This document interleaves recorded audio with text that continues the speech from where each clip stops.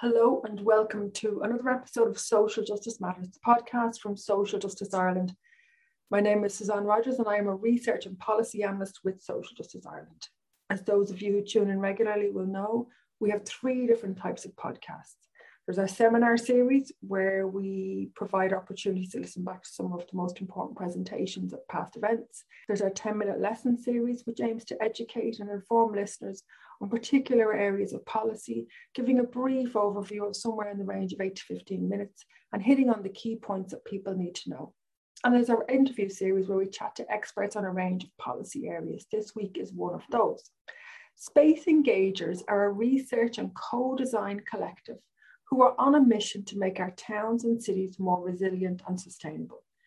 They collaborate with others to address complex challenges right across Europe. Their collective includes citizen engagement specialists, urban planners and architects, and they use research, citizen engagement and co-design tools and processes. Dr. Madeleine Lies specialises in policy-oriented research and community engagement with a background in critical urbanism, and she's a founder of City Intersections, which is an urban forum for public engagement around issues facing Dublin City. She chats to me about the interesting work of Space Engagers, previous projects, up-and-coming projects, and the importance of and challenges of citizen engagement and public participation in Ireland today. We hope you enjoy it. First of all, thank you so much for your time. And Space Engagers, I do need to say it's a great name for you to tell me what it is that you do in Space Engagers. I suppose I could give you the snappy tagline sort of version, and then you can tell me if it makes any sense. So Space Engagers is a collective of people. It's a not-for-profit social enterprise. And we do projects that are based around research, citizen engagement and co-design, particularly focused on projects that are about making towns and cities more resilient and sustainable. So we kind of be a collective of people who might be from an architecture background, urban planning, or citizen engagement or research. We're a fun group. That really resonates. Everything is joined up. So you do need people from different disciplines to come together to discuss spaces. So it can't just be architects, because sometimes you go around and you look at a building and you think, okay, the person who designed that doesn't live anywhere near it, because if they did, it wouldn't look that ugly. Yeah. Or they haven't factored in people in wheelchairs, they haven't factored in double buggies, they haven't factored in people using walkers or anything like that. So it's important to have lots of different voices in the room when you're looking at the spaces that we use. Yes, yeah, absolutely. So I think we're kind of in the middle of a change in the way that we are approaching those kinds of projects. And my work, I suppose, is a small part of that. We kind of recognize, I suppose, that just what you were saying, that there are far too many projects out there that are either done badly or started well and then get totally derailed because there isn't proper work done to help the people who live in that particular space be part of the project. And so that can kind of mess things up on all kinds of levels, because you can get, spaces that just don't work for the people who live there. And look, let's be clear, sometimes the people building them don't care whether they work for the people who live there or not, but that's its own problem. Or big projects kind of get moving and then local people get involved and say, no, this is not going to work for us, and have legitimate problems with what's happening. And if they'd only been involved in the way that the project was getting put together and designed and conceived, then the whole process would be much smoother anyway. So we're beginning to kind of have changes in particularly a kind of local government level and national level now in building projects or spatial projects that are changing approaches. So for a long time, there would have been rules and regulations around consultation, where you'd kind of get through most of the project and you'd have to do somewhere towards the end, a quick survey, or there are all these kinds of elements built into, say, the planning process and things like that. Now there's a bit of a recognition that you have to at least try to expand how you talk to the people affected by the project. And that's kind of the really basic important change that needs to kick off is expanding access and inclusion for different people to be part of, particularly those big infrastructure projects that are happening across Ireland now. But it's really only a first step. I mean, the big change that really I think needs to happen is a recognition on a deeper level that Irish communities and communities wherever have their own level of expertise about their area that needs to be part of any process and will make it way better anyway if they are involved. That's the challenging part, is making sure that there's a diversity of voices heard, and as well as that, not forcing that level of expertise. If you live in a particular area and you know something, but you're not an academic, you're not a public speaker, but your views and your input is just as valid, but it's allowing the space for somebody to be able to use their own language and their own way of describing it. Because I'm very conscious the grassroots stuff sometimes has to be squished into, as you said, those consultations, and it has to be forced through the funnel of committees and boards and agendas and item 1.2.1 and item 2.3.4. That there is a challenge in that, isn't there? That, you know, making sure that as many individual voices are heard as possible. But then how do you change that? How do you funnel all that chaos then without losing the input? Yeah, you're absolutely right. And there's loads in that.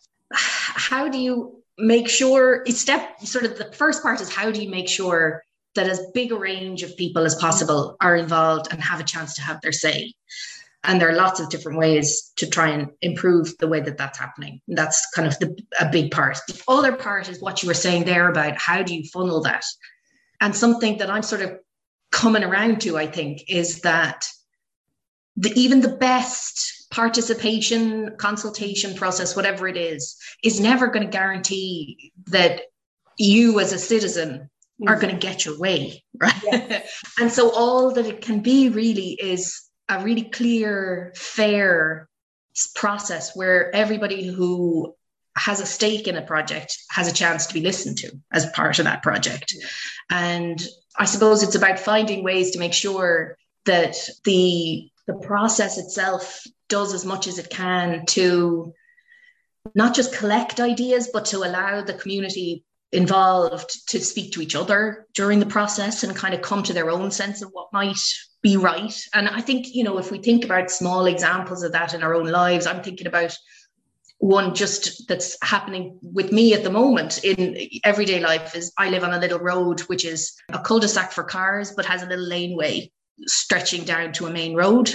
And there's a few people now on the road with me who would be interested in closing that off. The classic kind of antisocial behaviour, worries about what goes on in the laneway and all this sort of stuff. And I'm really in favour of keeping it open. And I can just see the beginnings of kind of loose conversations happening because, you know, nothing to do with any formal process, but it's so interesting to kind of see it just as a resident, the beginnings of those conversations about like, well, who should decide, like, and how do we come to an agreement on this and preserve neighbour relationships and all those sorts of questions. So that happens at high level all across Ireland all the time. And of course, when they're much more high stakes than that, they get much more kind of high pitched. So you look at some of the big active travel projects in Ireland recently that have had big rows around them. So stuff like the Sandymount Cycleway, or there is one in Galway around, where was it in Galway? Salt Hill, I think, wasn't it? Salt Hill, thank you. Yeah. Sorry. Yeah, exactly. People have gotten really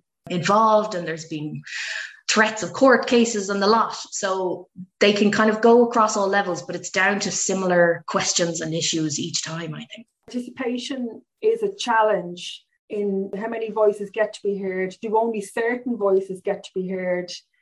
Are they the voices that have learned to speak correctly? Is it the same people over and over again?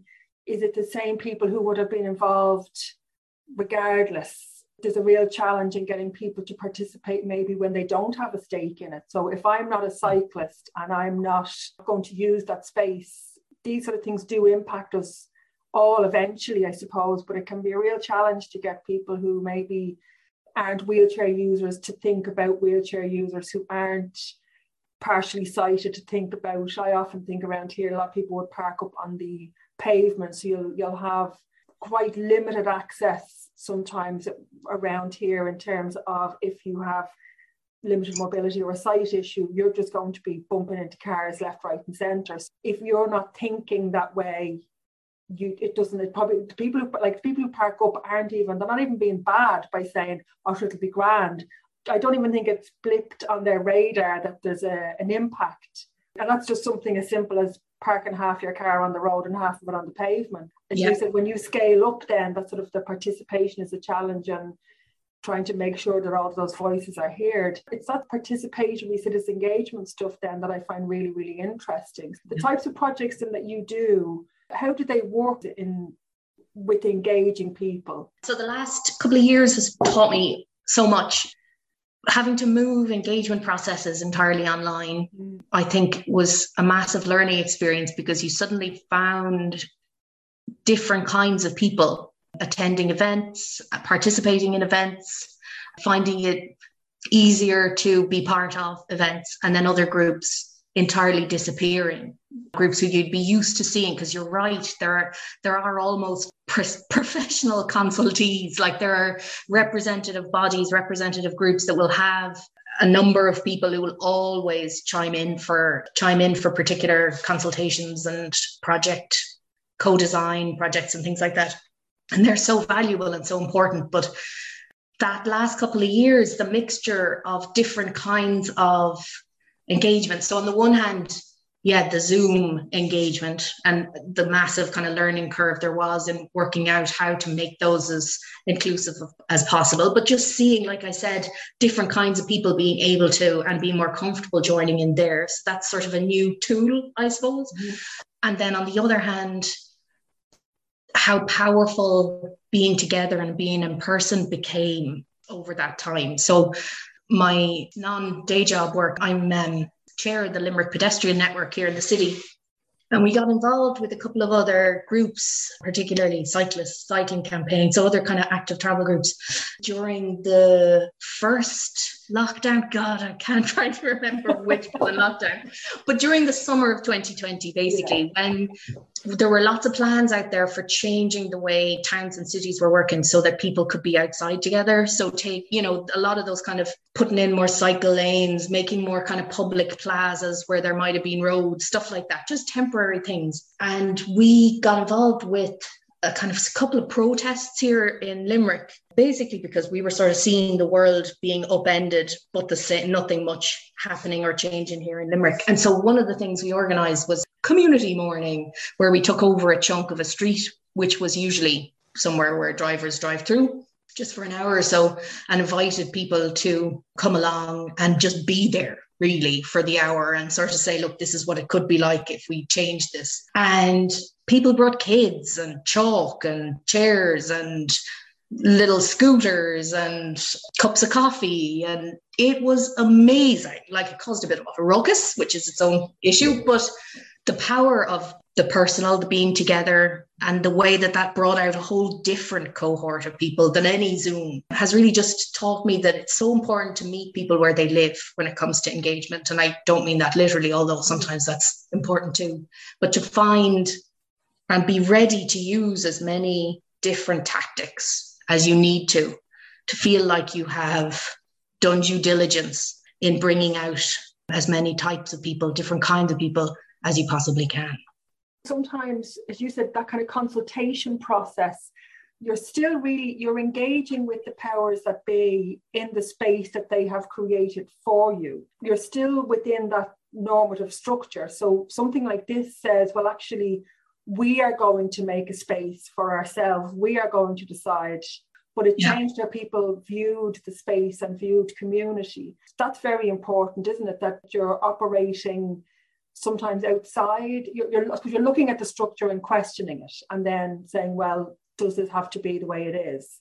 Yeah, like as part of a group that does both, it's kind of an interesting conundrum for me, because we would do the odd event like that, and then we do an awful lot of the official stuff too. We fill out the consultation forms, we do submissions on development plans, and meet with Department of Transport officials and county officials and things like that.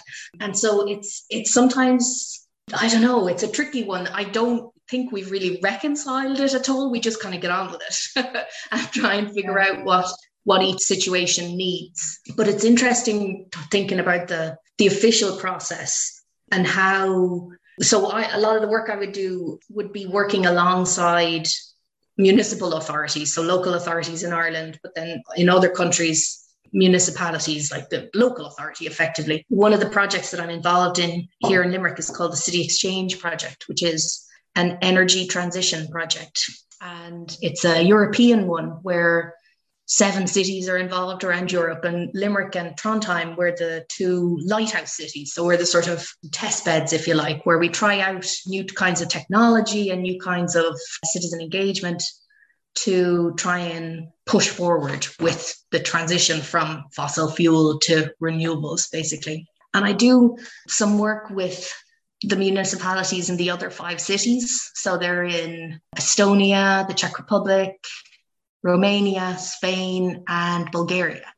What I do with those guys a lot of the time is I'm supporting this mapping tool that Space Engagers developed that is a collaborative GIS tool, which just collects little points of data from anyone with a cell phone, basically. So you set up a map somewhere in your city or your local area and set up a form with a series of questions, right? I work with the municipalities in the other places to set these up for themselves. And it's so interesting to see the different approaches in the different countries, which are so connected to their own cultures and their own histories. So in some places, they're really reluctant to do it because they sort of say, God, no, they hate us. Like, if we put this out for the citizens, no matter what we ask, they're just going to say mean things. Yeah.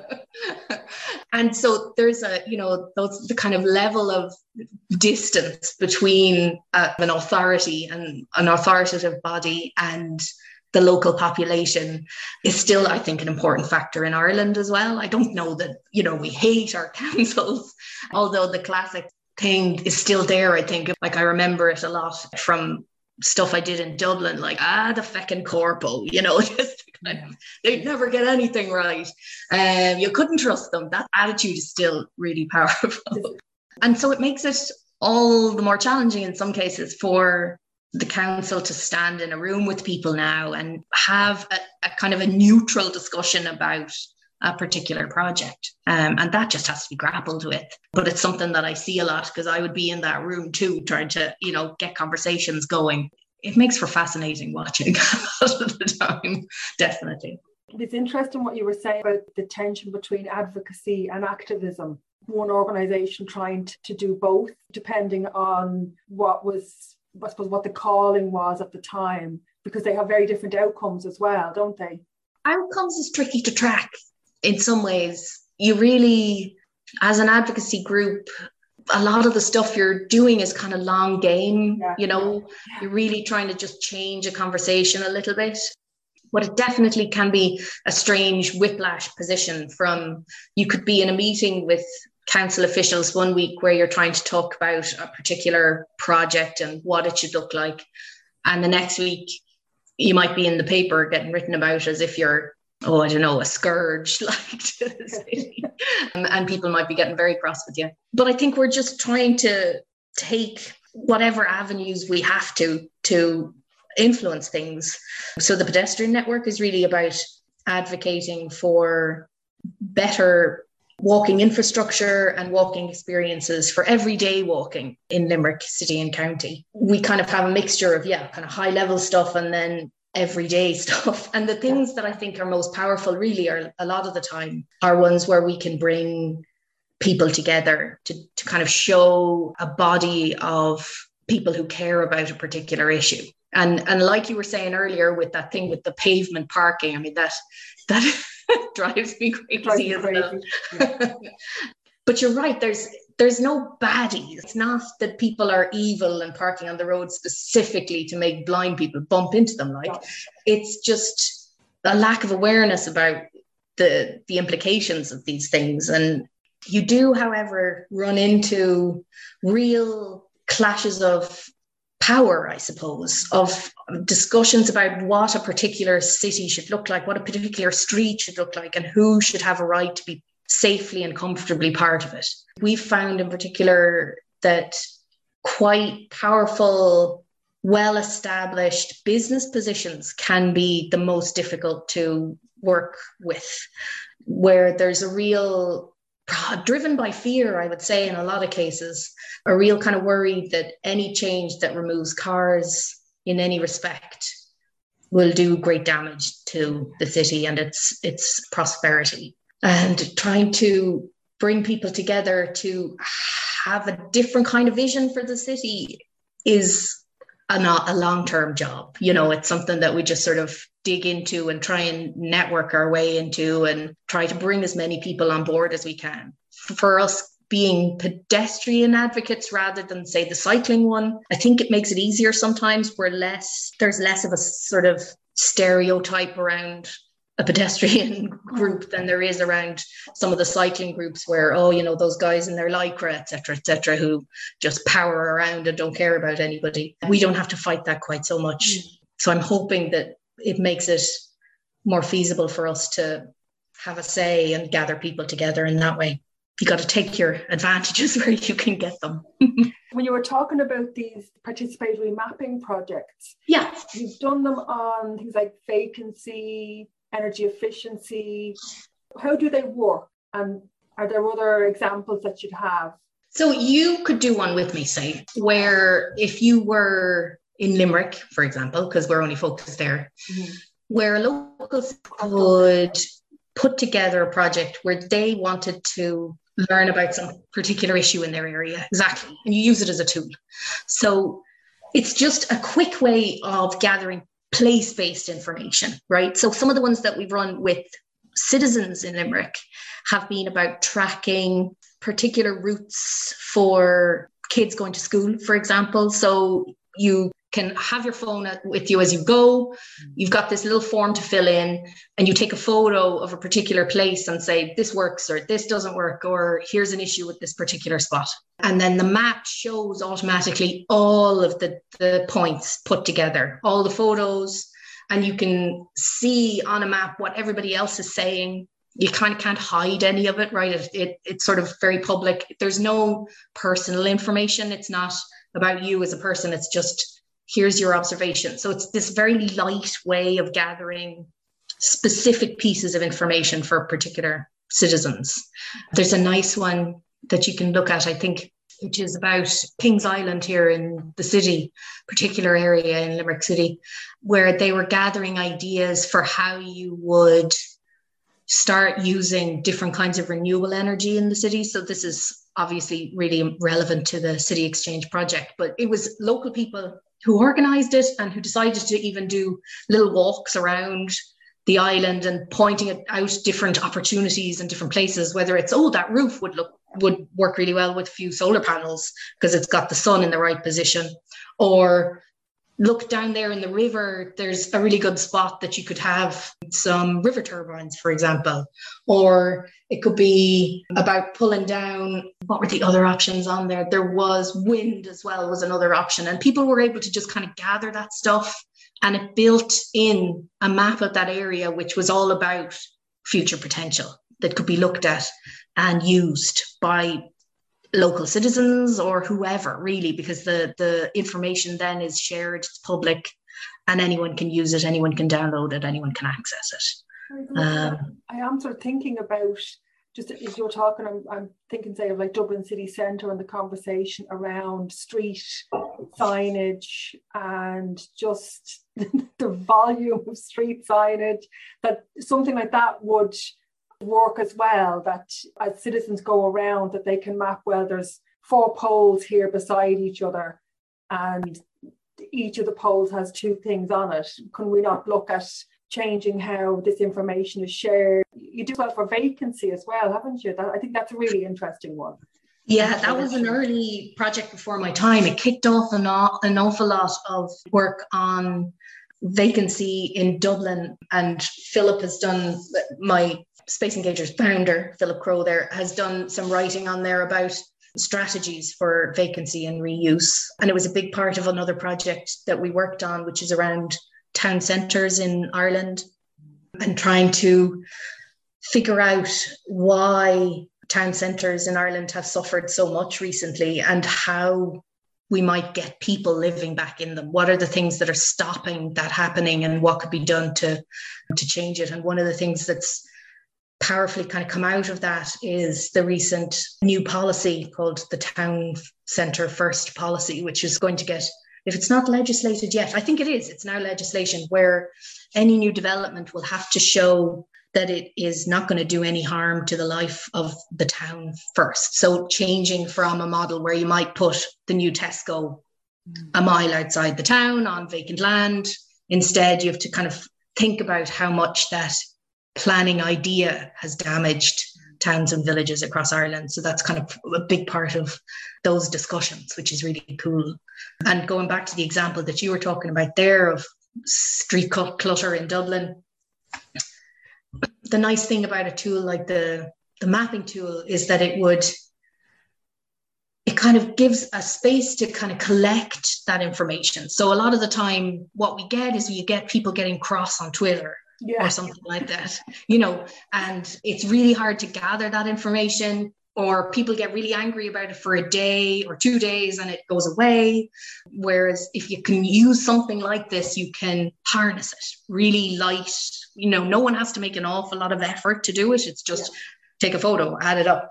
And then at the end, you have this really nice analyzable data where you can say, okay, there are clusters here of particular problems, or these are particular ones that really bother people, or this is a problem not just because it looks bad, but because, for example, you can't fit a buggy or a wheelchair beside it, etc. Right? So you can kind of build in with a bit of experience the kinds of questions that might draw out actionable information to make a difference.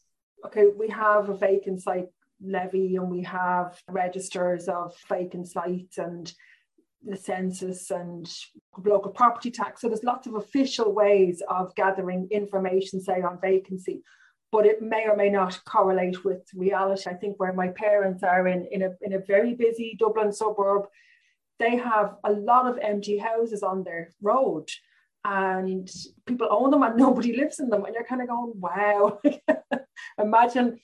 It doesn't make sense almost being, having an asset of that value and it just lying empty, but especially in a housing crisis, but even in Dublin city centre. I mean, I know I'm kind of smaller towns, I'm bringing life back into smaller towns, but the amount of empty properties that have been empty for a long time in Dublin 1 and in Dublin 2, in Dublin 7 and Dublin 8, very close to the city centre, baffles me. Absolutely baffles me. I don't understand how somebody can have an asset that's worth that much, that on paper, because it doesn't do anything in reality in the middle of a housing crisis. It doesn't make sense. So these sort of tools allow, if the information is harnessed, it allows for, I suppose, real-time information to be cross-referenced with whatever the official information is. You would hope that it would change the conversation.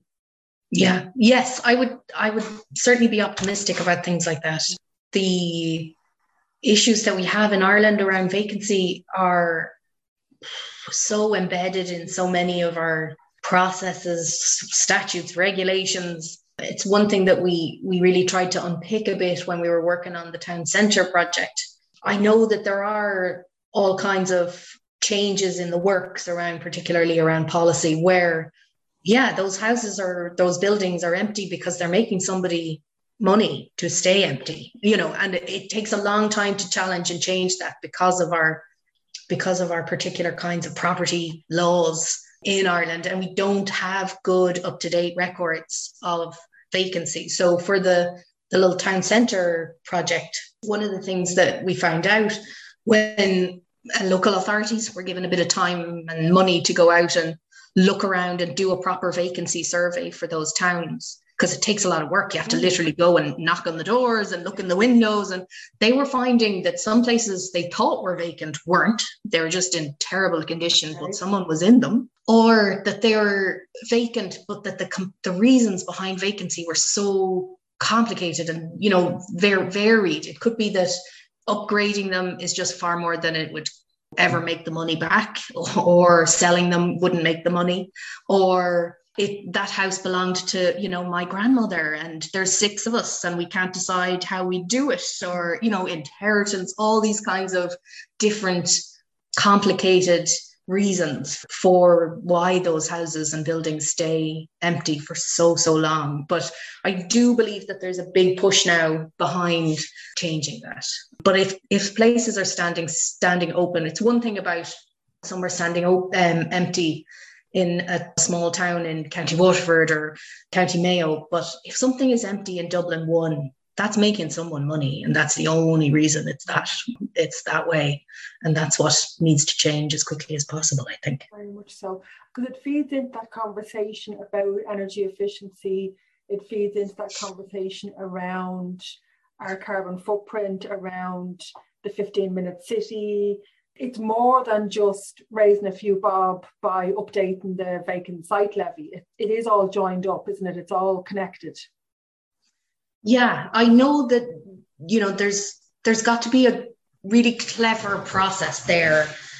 And I think there are pilots of things like one-stop shops where SEAI are planning to run them, I know, for example, where you could go along and find out all the different things you'd need to know to do a retrofit, because it touches on so many different aspects of law and your money and your time, and there's all these kinds of different regulations about different aspects of building and retrofit anyway. And I know that, for example, in Limerick here, we have one-stop shops as well for people in the Georgian district, where they have these beautiful but very old buildings which are immensely challenging to retrofit and to make warm and comfortable in a renewable way.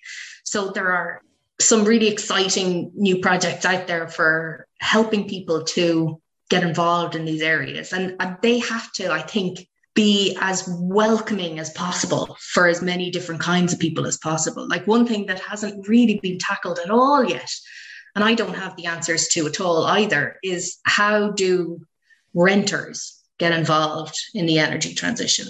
If someone else owns your building and they're barely interested in fixing the front door or whatever, how do you get involved in changing how you use energy? How do you get empowered to make any of those kinds of changes? And obviously it has to be connected into making rental tenure more secure in the Irish context anyway, because we're so out of line with the rest of Europe in the way that we treat renters.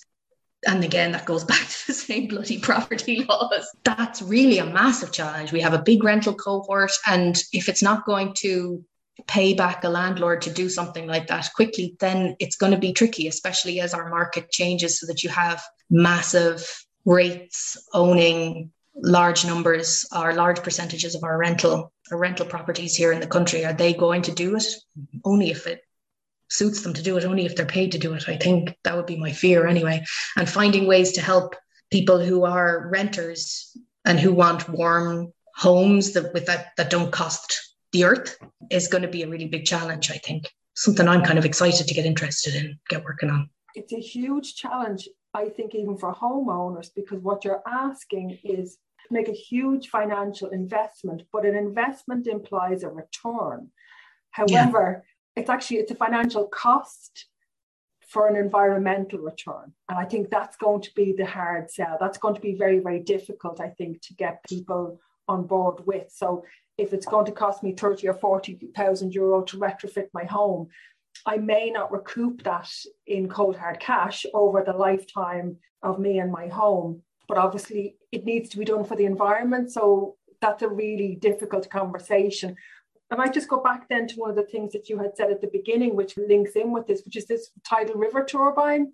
Different ways of supplying energy to low income households. The way energy's gone now, we really need to rethink how we consume energy and how we create energy for the grid. So I was really interested in that. Can you maybe just flesh that out a bit? Sure. So as part of the City Exchange project, one of the experiments, if you like, that we're involved in is the creation and use of a river turbine here in Limerick, and it's going to go into the Shannon. So it's been designed and made by G Kinetic, who are a Limerick company here, and it's a flow turbine. So what that means is basically it generates electricity by turning at the speed of the river water, right? So it's a tidal turbine.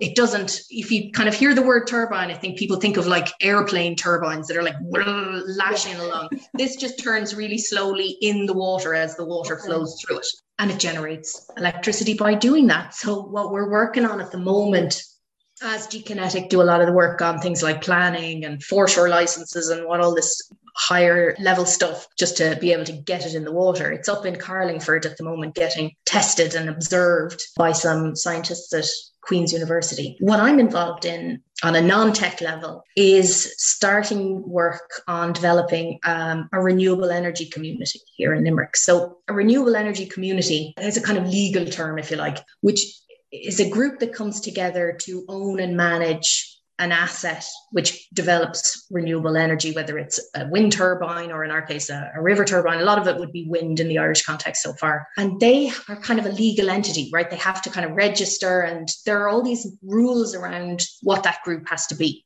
And those rules exist because they've been tried in places like Germany already. And they've learned from what happened there, which is that in some cases it becomes someone's business to do it, and people start making massive profits off these things. Now the rules in Ireland are really interesting. You have to be in proximity to the source, whatever it might be. So in this case, it means you have to be in proximity to the turbine to be part of the community, the renewable energy community. No one can make any money off it, and no one can have a full, a job working on it. And so if you think about that, that is a new kind of gathering for Irish people, right? It's a new kind of definition of what a community is or what it might mean. And it takes out, I'm hoping anyway, by its rules, it takes out the possibility of corruption in a lot of ways, right? No one can earn anything off it. No one can have it as their day job. And you can't fly in from France and do it, or you have to live near where the energy is. It's a kind of, what's the word I'm looking for? You kind of have to do it out of the goodness of your heart, if you like. You have to do it for your community.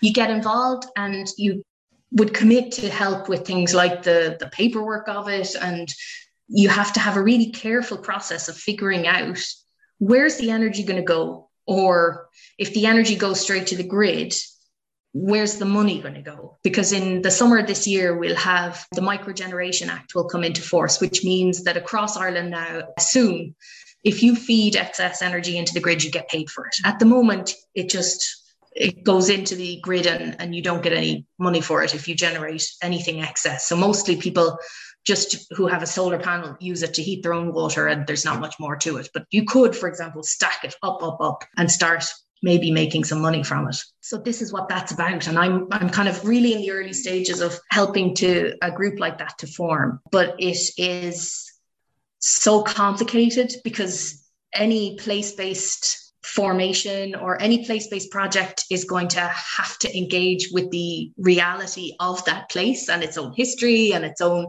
strengths and its own challenges.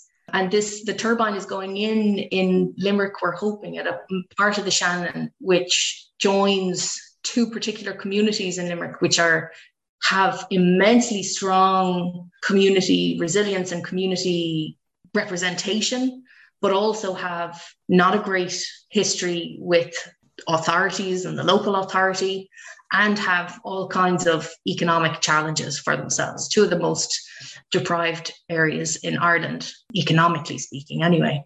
So being part of that is really kind of fascinating because you're constantly kind of having to just try to get back to a basic conversations about what this could be for a future, and not step around the past and not shove it over to one side, but you sort of have to acknowledge the history of the place and try to move on from it, and trying to get people to trust that there could be something amazing happening is, really interesting to be a part of.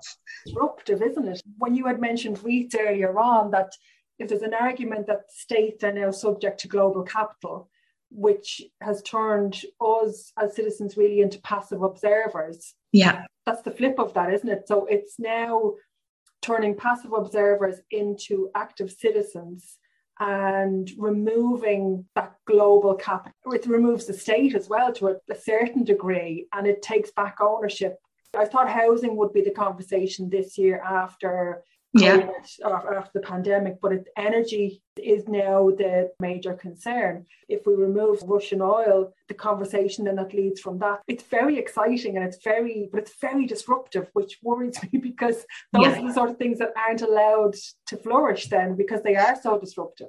Yeah, exactly. So you have all these lovely high-level commitments, right, that are about massive changes in how we generate and use electricity, that on the face of it should kind of present a revolution in the way that we pay for heat and heat our homes, and even connect in with our neighbours, because you could be doing shared schemes much more, things like that. It is a direct challenge to the way that things have been for so long, not just in the way our energy is produced, but in the way that our society is arranged. And yeah, like you, I find it really exciting, and also, quite worrying to be kind of part of trying to make that real on the ground, and trying to push back against the kind of inertia of systems that are in place to just kind of protect the way things are. That is the way it is. A couple of quotes that I had pulled out before we spoke, and one is that the role of public participation is to stimulate the emergence of active citizens and help generate stronger, more cohesive communities. Really demonstrated that is a real possibility. If the river turbine piece, as that expands and as that grows, it would be really interesting to come back and have another conversation to see how that has sort of moved on, because it sounds really, really, really exciting. It is so cool. Yes. And I'd be happy to, fingers crossed, jeepers, that there's something to talk about, because there's the whole parts that are just beyond us, like that, the planning, that foreshore licensing stuff is fascinating as well, believe it or not, because all that stuff that you were saying about the Ukraine war, our biggest hope for renewable energy is offshore turbines, but the foreshore licensing system is a mess. And so ours, small, tiny little project, just got told that it's going to take at least a year for that foreshore license process to happen. So you can, it's just, there's massive slowdowns as it goes along, but being involved in the community aspect of things has been fascinating. Brilliant. Madeleine, thank you so much for your time. That was fascinating. I'm really, really excited for what's coming next. And it'll be just amazing whenever it goes on to be able to sort of touch base again and have another conversation about the beginning of an entirely new chapter in how we create energy, how we sell energy, how we share energy. It's really exciting. Thanks so much for the chat, Suzanne. I really enjoyed it. Thank you. Thank you for listening to this podcast. We hope you found it useful. And if you have any ideas for future podcasts, please feel free to email us at secretary@socialjustice.ie with your suggestions. Until next time, stay safe.